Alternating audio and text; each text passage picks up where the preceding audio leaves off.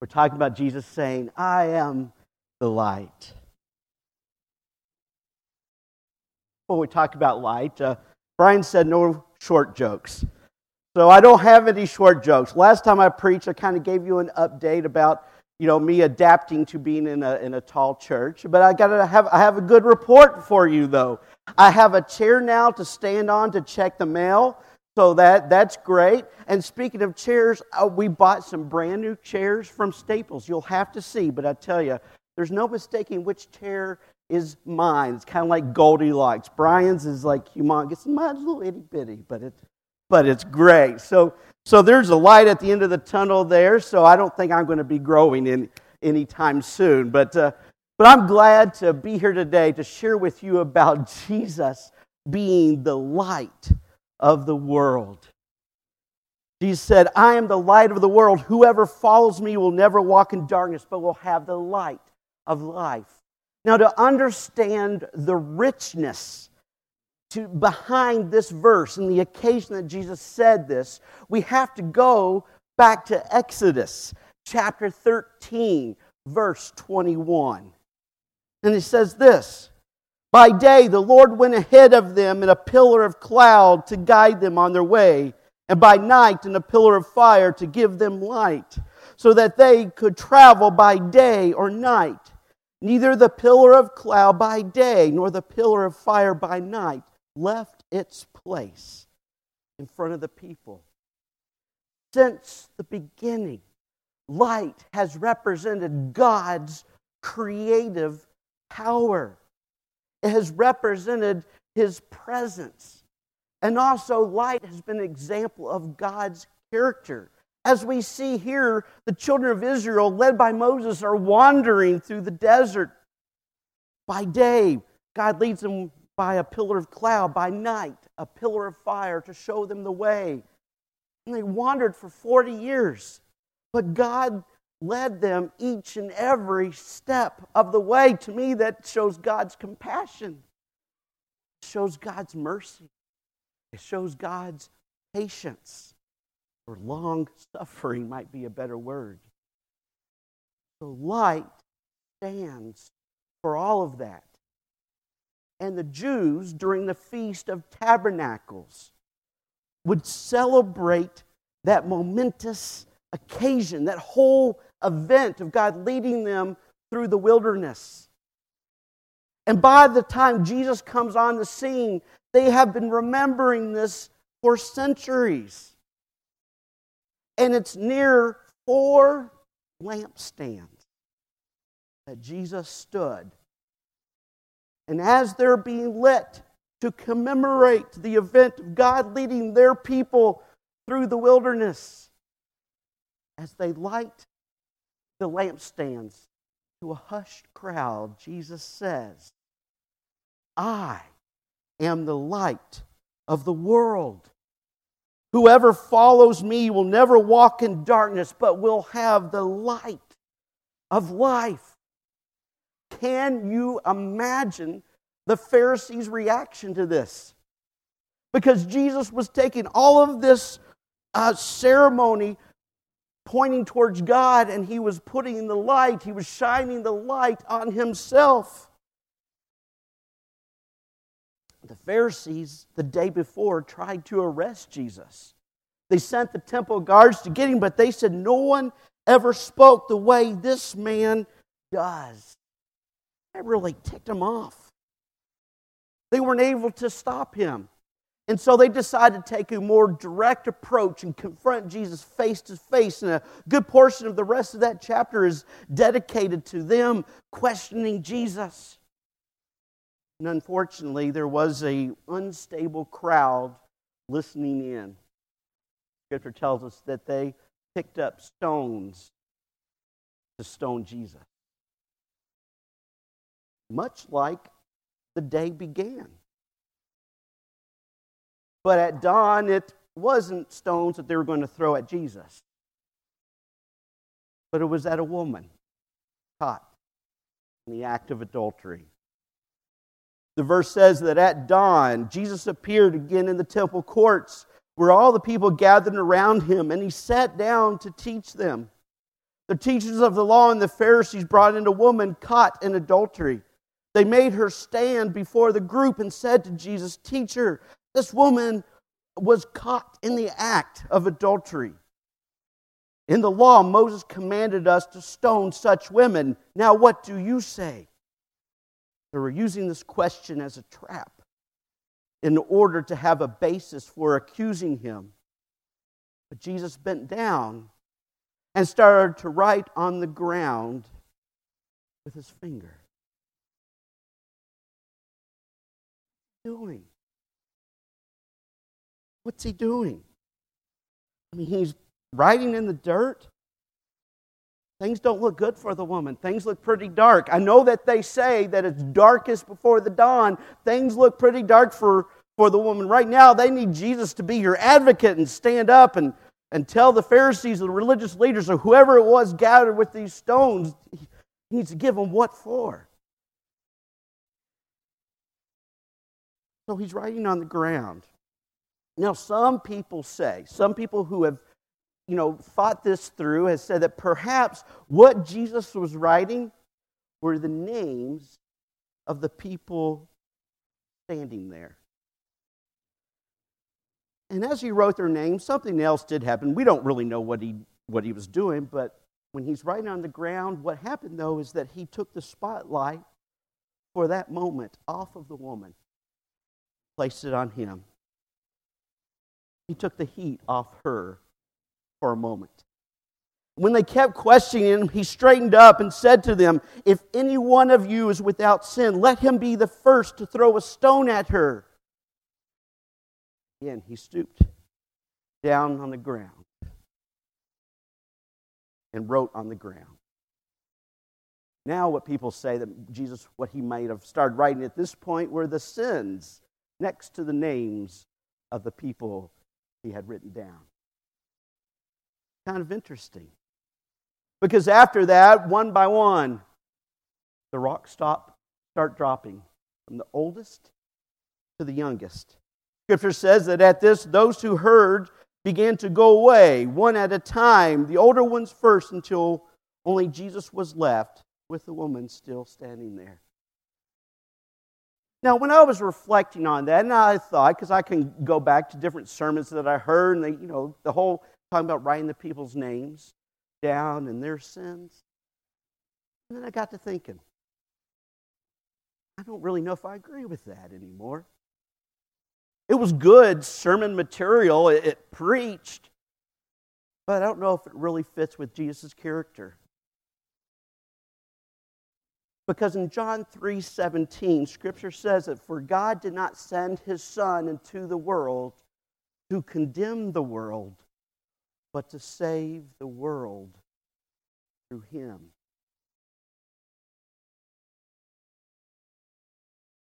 Well, what's going on? Everybody's left. Now, part of us might be wondering is, okay, so Jesus, this is what He's going to do. He's going to wait to get all the people out of there, and He's going to wait till they leave, and then He's going to bring up some of His righteous indignation and give this sinful woman the what for. I don't know why I'm stuck on the what for. I don't know. I don't know where that came from. Because we like righteous indignation, don't we? Because when we've experienced it, our heart rate gets up, and we get all excited, and our adrenaline rushes, and it's great. Because Jesus did it. He turned over the tables. There's a slight difference, isn't there? Jesus was sinless. Are we? No. No. So we probably should leave righteous indignation to Jesus. So what's He do? It says here in the Scripture, Jesus straightened up and asked her, "Woman, where are they? Has no one condemned you?" "No one, sir," she said. "Then neither do I condemn you," Jesus declared. "Go now and leave your life of sin." Now some might go, "That's it? That's it? Go?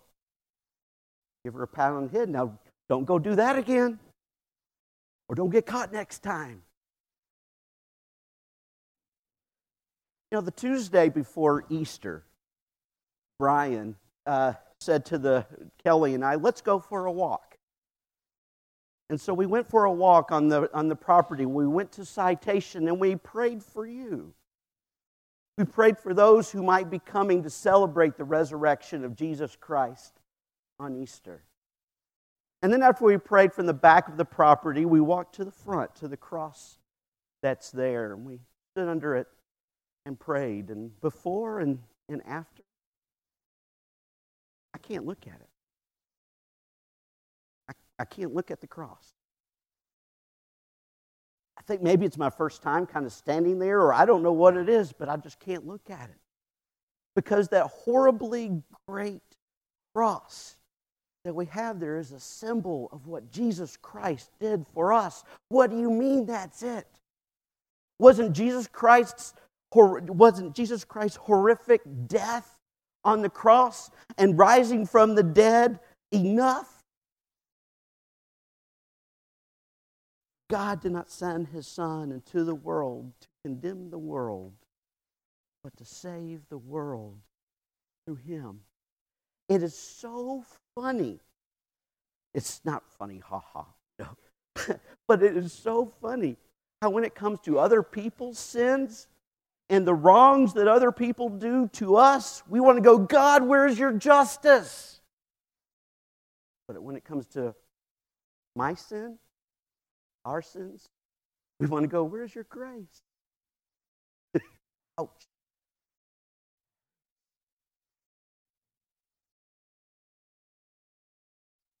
1 John 1:9 says this. My hope is that this morning, my hope is that today, that if you are finding yourself in darkness as a result of a choice that you made, as a result of sin in your life, I'll give you a hand up. Let's take a look. 1 John 1:9. If we confess our sins, He is faithful and just and will forgive us our sins and purify us from all unrighteousness. Now, this verse is a great example of sometimes, most of the time, you can't trust your emotions. This verse, or a lot of any of the verses, that this is truth. God's word is true. So whether you feel forgiven or not, you are. If we confess our sins, He is faithful and just and will forgive us our sins and purify us from all unrighteousness. Get along with God. Talk to God. Talk to Him. Put a chair in front of you if you need Him. Talk like sitting right there. Say, God, I messed up. I need your help. And you too, talk about it. But confession without repentance is just showing off. Not only are we to confess our sins, but we are to repent, which is a turn in direction. It's a change in heart, mind, and action. Repent then and turn to God so that your sins may be wiped out, that times of refreshing may come from the Lord. Confession, repentance are both needed.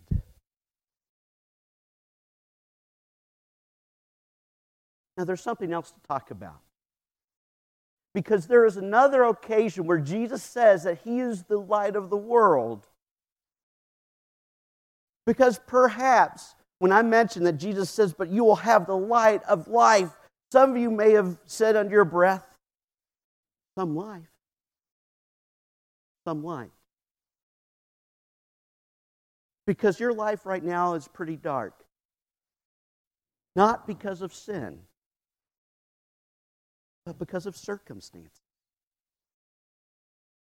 That things are happening beyond your control.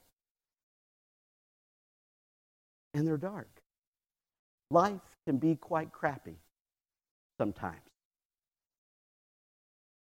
Because we live in a fallen world, life just happens. I wonder what Jesus would say to that. You know, I thank God because we don't have to wonder. We know. Because the next time that Jesus says about being, I am the light of the world, he's talking to a gentleman who's blind. He's in darkness because of circumstances. Let's take a look at John chapter 9. It says, as he went along, he saw a man blind from birth. His disciples asked him, Rabbi, who sinned, this man or his parents, that he was born blind? Neither this man nor his parents sinned, said Jesus. The disciples guessed wrong. Were they thinking that he sinned as a baby in the womb? No. His parents sinned. No. Now, it is unfortunate. It is extremely unfortunate that children, that babies are born because of some of the bad choices that their mothers have made. You know, sadly, I think babies like addicted to heroin and things like that have tripled in recent years. He's not blind because of his parents' sin or because of his sin. The darkness that you're going through is not because of sin. You read Job, and that's the main thing that his friends go to. Job, he sinned, and that's why this is happening to you. No, it's not.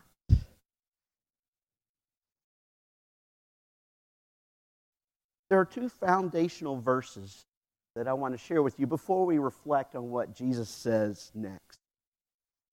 One verse for me, and my mom is here, and my stepdad Bob, and when I'm going through a dark time, my mom will always send me a card, and she'll write Jeremiah 29:11 on it.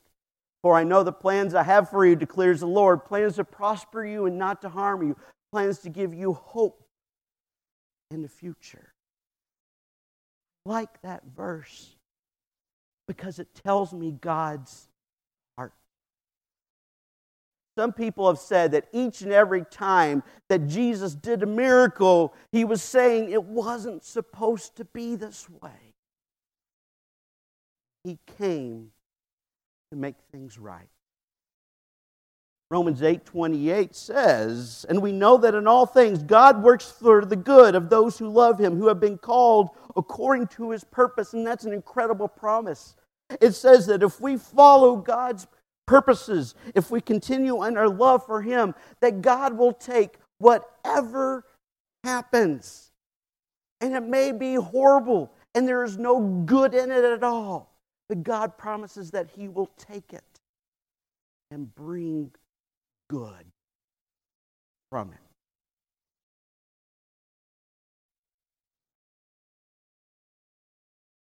Now, it might take God till heaven to finally make things right.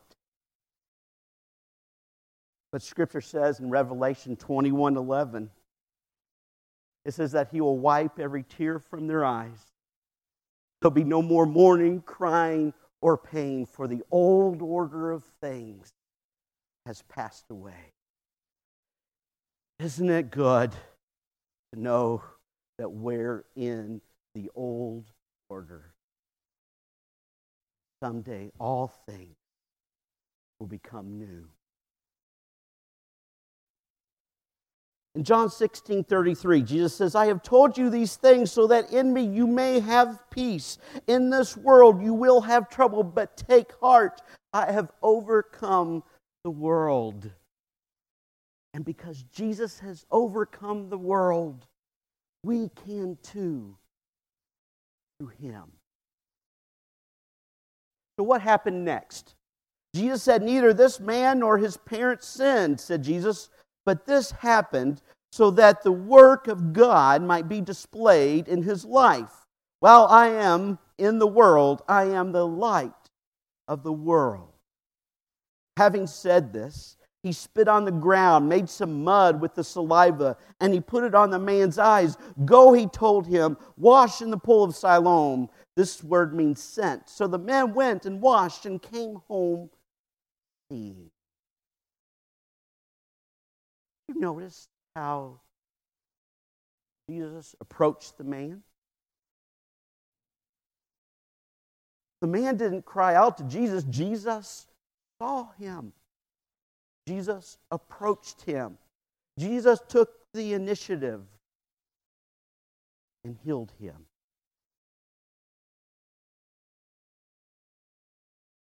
Jesus will do and has done the same for us. How? Scripture. The Word of God. It's amazing how God's Word is timeless, and heaven and earth will pass away, but God's Word will never pass away. But it's amazing how enduring life's different circumstances, how you'll read Scripture one verse, and then another circumstance later you'll read that same verse, and it'll have much more richness. The first one spoke to that situation, and then it speaks to this situation right there. God uses His Word to comfort us. Everything that we looked at today is from His Word. I encourage you to use your growth guide that's there, and the Scriptures, especially on the back, reading those daily Bible readings so you can delve into this further. And something else that God uses is God incidences. No such thing as coincidences. Those God instances. I tell you, there was a really rough day about a year and a half ago. And I was sitting in my car, and it was a pretty dark day for me. I was going through some trials. And I turned on a radio station that I don't usually listen to. The preacher was there, and he began talking about preacher's gut, which is diarrhea that sometimes preachers have before they get up to preach. I have never heard anybody say that. And when I started in the ministry, I was experiencing that all the time. Should have taken stock in Imodium AD. But he was talking about,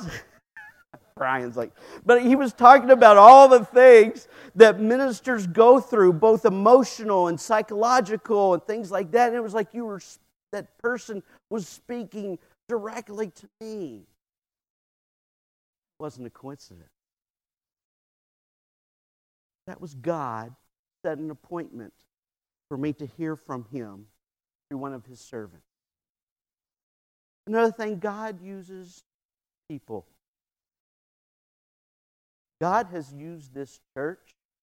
It's kind of interesting that during tough times that our family would keep being drawn back to Centerpoint.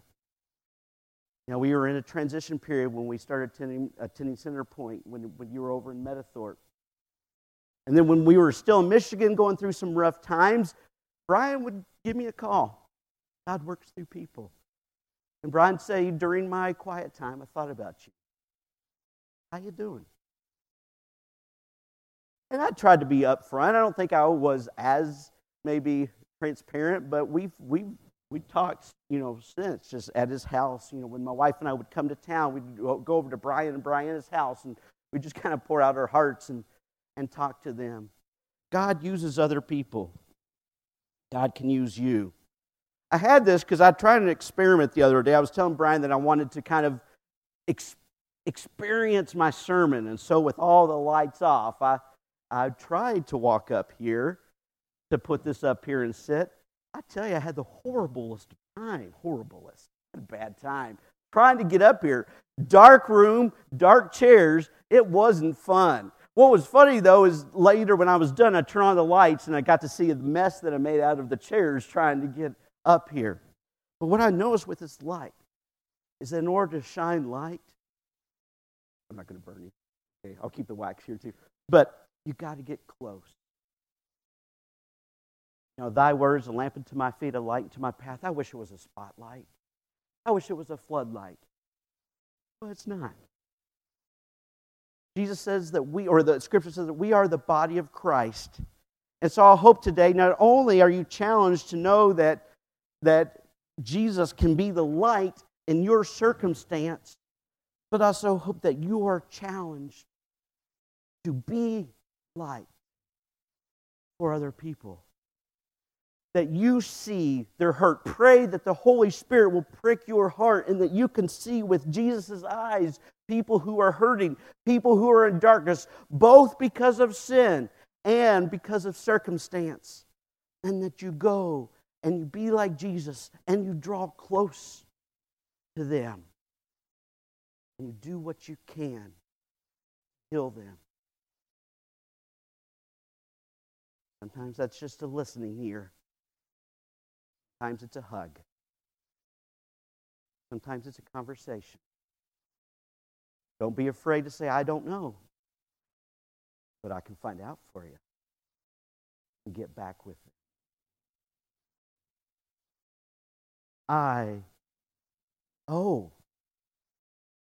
This happened. Sorry, John 9, verse 3. This happened so that the work of God might be displayed in his life. Isn't it great? I think it's great. I thought it was kind of clever. Jesus doesn't answer why. You know, we spend a lot of times wondering, well, why this happens? Why did this happen? Jesus goes right to by saying, this happened so that the work of God might be displayed in his life. That one of the good things that God can bring about through that darkness that you've experienced in the past or are experiencing, one of the good things is that God can ultimately use you and that circumstance that you went through to give glory to God. God can use you to display his power and that your light spread to others.